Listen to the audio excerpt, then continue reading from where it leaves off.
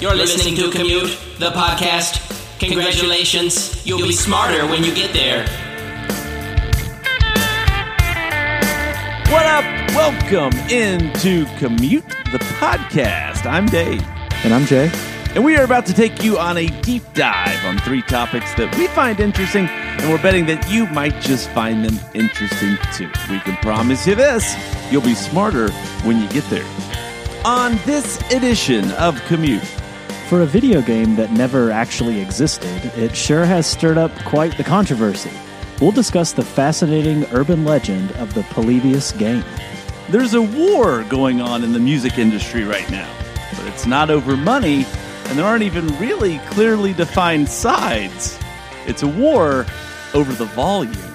She was present at one of the most significant historical events in history and may have accidentally filmed something that could help us clear up some mystery around it. The only problem? No one knows who she is. All of that on this edition of Commute. Let's get it. So, Dave, I think every town in America, definitely every small town, has some sort of like urban legend attached to it that you don't really know unless you grew up there. And then when you bring somebody to visit for the first time, you kind of have to explain it to them. You know, you're driving down the street, you're like, oh yeah, this place or this house or whatever. People have always said this about it. Is there anything that kind of comes to mind when you think about growing up in your hometown that kind of stands out as like an urban legend? Well, kind of. But the thing is, I mean, this is probably like the 4th or 5th time I've talked about this throughout the life of the show, but we all know that my favorite urban legend is the Loch Ness Monster. And when I was young, I would come home from school and watch a live feed of Loch Ness thinking I'd see Nessie, that I'd be the one to spot the Loch Ness Monster. It's been a while since we talked about it, so I think we do owe it to the listeners to talk about this again. And if you missed it, Dave said that he literally would come home from school, boot up his computer, and watch a live stream of Loch Ness to try to be the first person to see the Loch Ness Monster. But what I've always thought is hilarious is picturing what you would have done had you actually seen the Loch Ness Monster. Like, would you have called 911 or emailed Loch Ness? I mean, like, what's the next move? Like, no one's going to believe police! you. Get me the police! No, I'd come home from school. I'd Fire this up the chain! I'd come home from school. I'd get a snack, usually some, like a pepperoni roll maybe, or some Doritos. Get a drink. I'd set up at the computer, boot up the cameras, and away we'd go. Your mom would be like, Dave, you want to like maybe join the basketball team or something?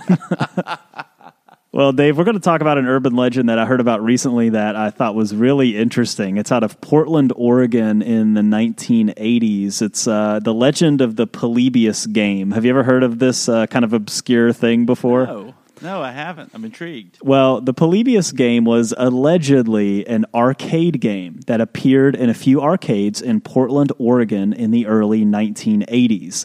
The game was described as a fast-paced, vector graphics-based shooter with a unique gameplay mechanic. The game would reportedly cause intense headaches, nausea, and even hallucinations in players who spent too much time on it. And players would also experience vivid nightmares and strange behavior after playing the game. Now, Dave, according to the urban legend, the Polybius game was developed by some shadowy government organization in order to conduct psychological experiments on unsuspecting players. The game would use flashing lights and subliminal messages to manipulate the player's behavior and emotions, all while recording the reactions.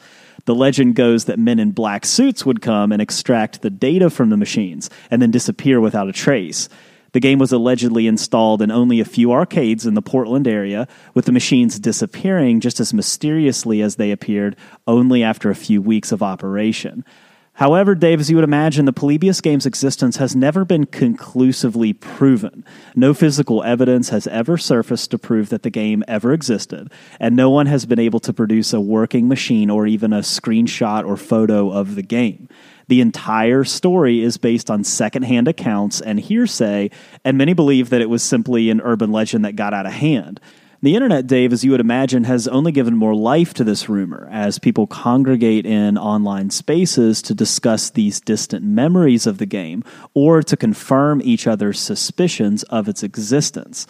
But despite the lack of hard evidence, the legend of the Polybius game has endured, and it has become this beloved part of video game lore in a way.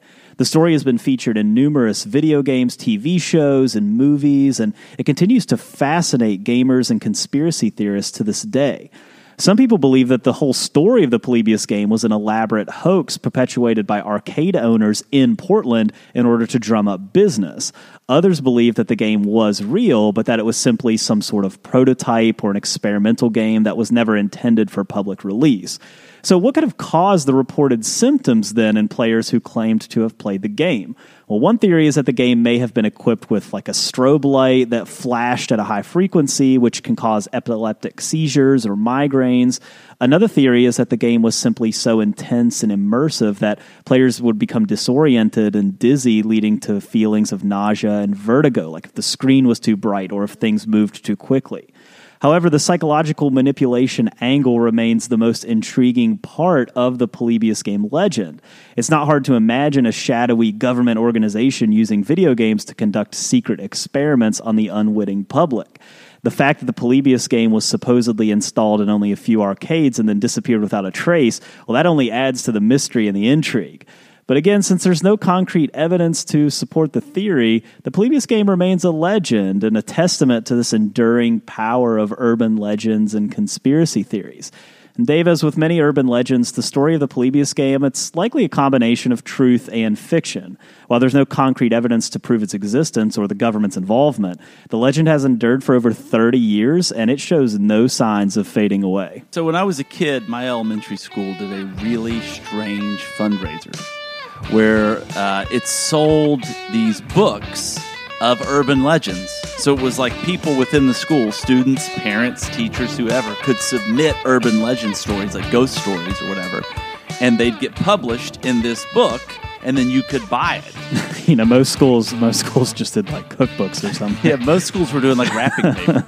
And my school was doing this strange mystery book. And so I remember reading as a kid all these urban legends, and it was a mixture of really terrible ones that kids had written and these really good ones.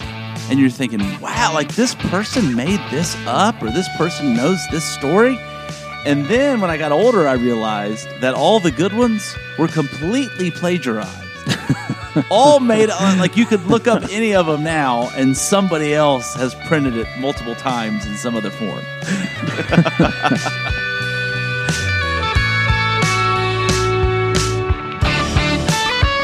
Jay, you and I have bonded over a lot of things over the course of our friendship. But one thing we've definitely had a shared love of is music. We've played music together. We've listened to a lot of music together. We've even gone to see some of our favorite bands together. You're a bass player. I'm a drummer. We've even been in bands together through the years. Now, my musical journey started when I was like 13 or 14. My friend and I started a little band named Matherly after our favorite junior high teacher, Mr. Matherly. Shout out, Mr. Matherly. So what's going on? Weird. Wow. And name it after him. Yeah, it is. I mean, it's a little weird. It's also cool. Matherly's a cool. We actually had hats. This is like the first time anyone has ever told you that it's weird, and now you're like, yeah, it is kind of weird. I mean, I think it's more flattering than weird. But anyway, I was actually a Phil Collins type asset to the band, though, Jay. Played drums and sang lead vocals. Jay Matherly had such hits as an aforementioned song on this podcast, Dream Girl. We had a beautiful love song called Picture Perfect Face. And we had a teenage angsty anthem titled You Can't Control Me. Yeah, so, you were really going through it. I was, man. I think people could use this. Teens today could use that as an outlet. But how about you? What began your musical journey? You ever write any songs called maybe You Can't Control Me? Man, I don't know if I was as angsty as you back then, but yeah, I mean, everybody was playing guitar and starting to learn guitar in middle school, and I saw people playing the bass, and I was like, why does that one have 4 strings? Why does it look different? And I thought, well, I want to learn that one because it's different, and nobody else was doing that, and so I started doing it. And this all culminated in me playing a talent show in middle school on just bass, playing a song on just bass at a talent show, which was in hindsight a colossal mistake. Did you sing too? No, it was just like dun dun dun dun dun dun dun dun dun dun dun dun, like Think how hard, just the worst, now that you're, the absolute worst. Now that you're grown, think how hard the adults in the room, how hard their eyes were rolling in the back of their head. I wish somebody would. I wish somebody would have stopped me, but nobody got in my way. They just let me go out there. Well, Jay, playing music as kids back in those days, obviously one thing we tried to do is record our songs, and I wish you would have recorded some of your great bass music. But as you know, when it comes to recording music, it's complicated. It's a lot harder than it seems. In many ways, I face similar difficulties when I'm editing this podcast. It's hard to get the music levels right. It's especially hard to get the vocals right. And it can easily get too loud or too quiet and disrupt the entire production. And if you felt that way recently, perhaps, when listening to some of your favorite artists, and maybe even wondered, is this all in my head? Well, the answer is, it's not. Dubbed a volume war by the recording artist Beck in an interview with NPR, a recent study by scientists at the University of Oldenburg in Germany has found that lead vocals have actually gotten quieter in the final versions of songs. And not just recently, believe it or not. The process has happened slowly over the course of decades. It's almost like, what is it, the frog being boiled in the water? They don't realize that they're actually being boiled until it's too late. To come to this conclusion, scientist Kai Seidenberg and his colleagues analyzed the 4 highest-ranked songs on the Billboard Top 100 chart from 1946 to 2020, as well as some of the top songs through the years in multiple genres, styles like country, rap, pop, rock, and heavy metal. And what they found, Jay, was that while some genres had more dramatic shifts than others, it was almost universal that the backing band, so the musicians, the drums, guitars, keyboards, they've slowly become more of the focal points of a song, while the lead vocals have faded more and more into the background. And when it comes to the artist Beck, well, he would know, because he's been one of the subjects in the study. And for what it's worth, Beck actually likes the shift. The track and the rhythm has to be at the forefront if you want to move people, Beck told NPR. And as soon as you put the vocal up at the forefront, the track loses its energy and its immediacy, and it becomes something else, which is why I don't think it suits jazz or folk. And Jay, while all genres have fallen, pop music has fallen the least. Popular artists like Adele and Beyonce still have songs that feature powerful vocals front and center in the final mix. And so, well, what happens from here? Well, as our collective attention spans get shorter and our interests change, will our music follow suit? Manuela Lopez Restrup from NPR seems to think so. It seems like our listening habits will only continue to evolve with the times, she says, which could mean that sooner than later, we'll only want to listen to 15-second sped-up music clips we've found on TikTok. And Jay, that's really kind of it. A lot of people like music that is just music, and quick and short.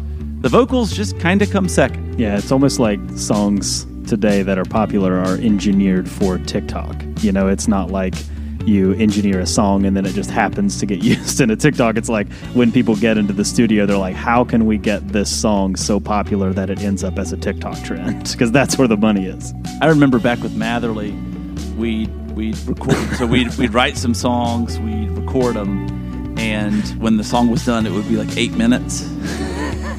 And we'd think, you're like the Doors. Yeah, we'd think, well, maybe we shouldn't have sang the chorus 6 times. Yeah. Let's leave it. Of course. So yeah, we'd have our album would be like 3 hours and 10 songs.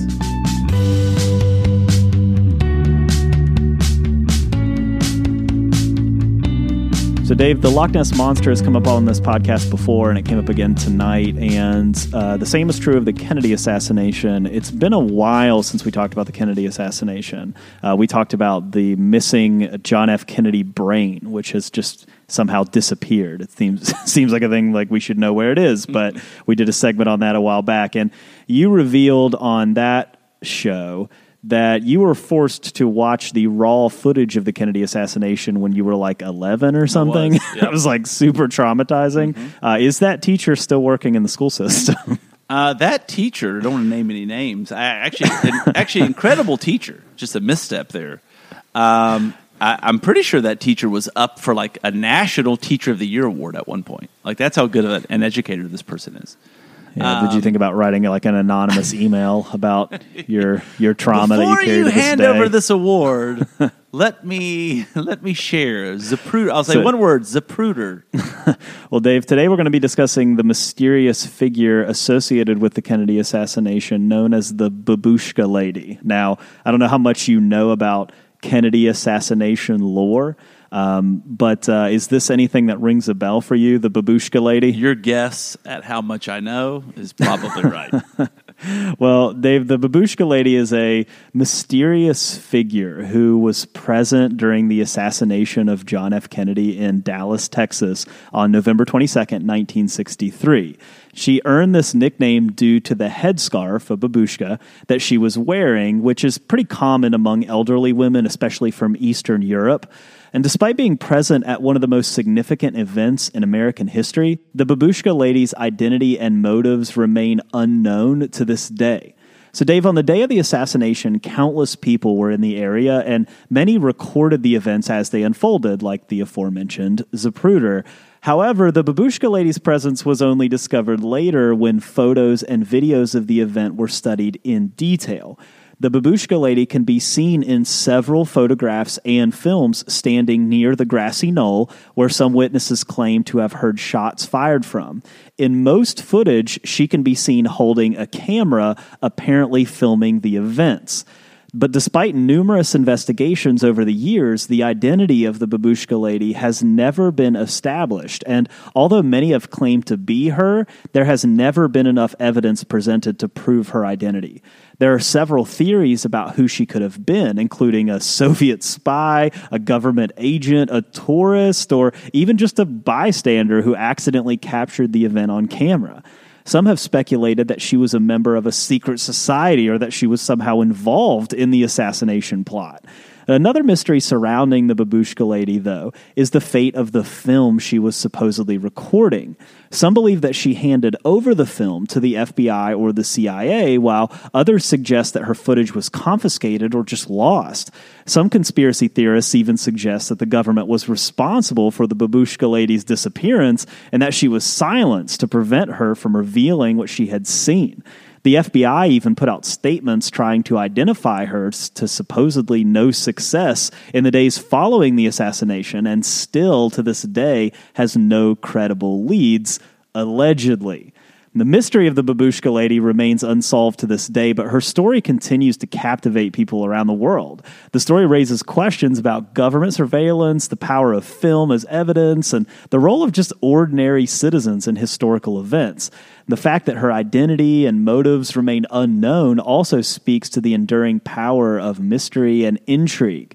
The Babushka lady is just a fascinating figure whose presence at one of the most significant events in American history continues to baffle and intrigue people. The numerous theories about her identity and the fate of her film only add to that mystery. So, Dave, whether she was a spy, a bystander, or something else entirely, the Babushka lady remains a symbol of the power of mystery and intrigue. So I looked up some pictures of the Babushka lady, because obviously I had never heard of this. Yeah, and it's fascinating. Looks exactly like you expect her to look. But the thing is, most of the Babushka lady photos are on pages that also have photos of the assassination. And so I thought, here we go again. This is my trauma. My trauma's coming back. But what's funny about it is, as I was very slowly actually scrolling the page, because I didn't want to see anything, too grotesque, what really bothered me, honestly, was a photo in an ad, in a pop-up ad. It was this weird, mannequin photo thing. I don't know why I thought I wouldn't see this, but it's some strange mannequin ad that said "so real" or "it looks so real you can't believe it's fake," and it's this mannequin doll that has lifeless eyes. It's worse than anything else that could be found on that page. You're like, just show me the assassination. Yeah, show me the whole video again. I don't want to see that mannequin. The way I like to picture what happened to the Babushka lady, it was just some lady who had no clue what was going on and filmed it and was like, oh, well, that was a really terrible thing, and then just put the camera away and just never showed it to anyone. Just lived out her life and never even was the wiser that she had this potentially game-changing piece of evidence just sitting in her drawer. And that's it. Thanks for listening. Don't forget to rate, subscribe, and review Commute on Apple Podcasts, Spotify, or on your favorite podcast network. We're on social. Check us out on Facebook, Twitter, and Instagram. And you can always say what up at our website, commutethepodcast.com. Music for Commute is provided by my main man, Jason Sammons. For Jason, and I'm Dave Traub. We'll see you next week. So when you played that talent, when you played that talent show, like walk me through what it looked like. Was it you? Like, I imagine it was you in a chair, spotlight. I mean, no, it's just the worst picture you could imagine. It's me standing, bass standing up, strap on, plugged in, little amp, just notes. Little amp. Did people clap? I think it was out of just like out of pity, maybe pity, but claps, yeah.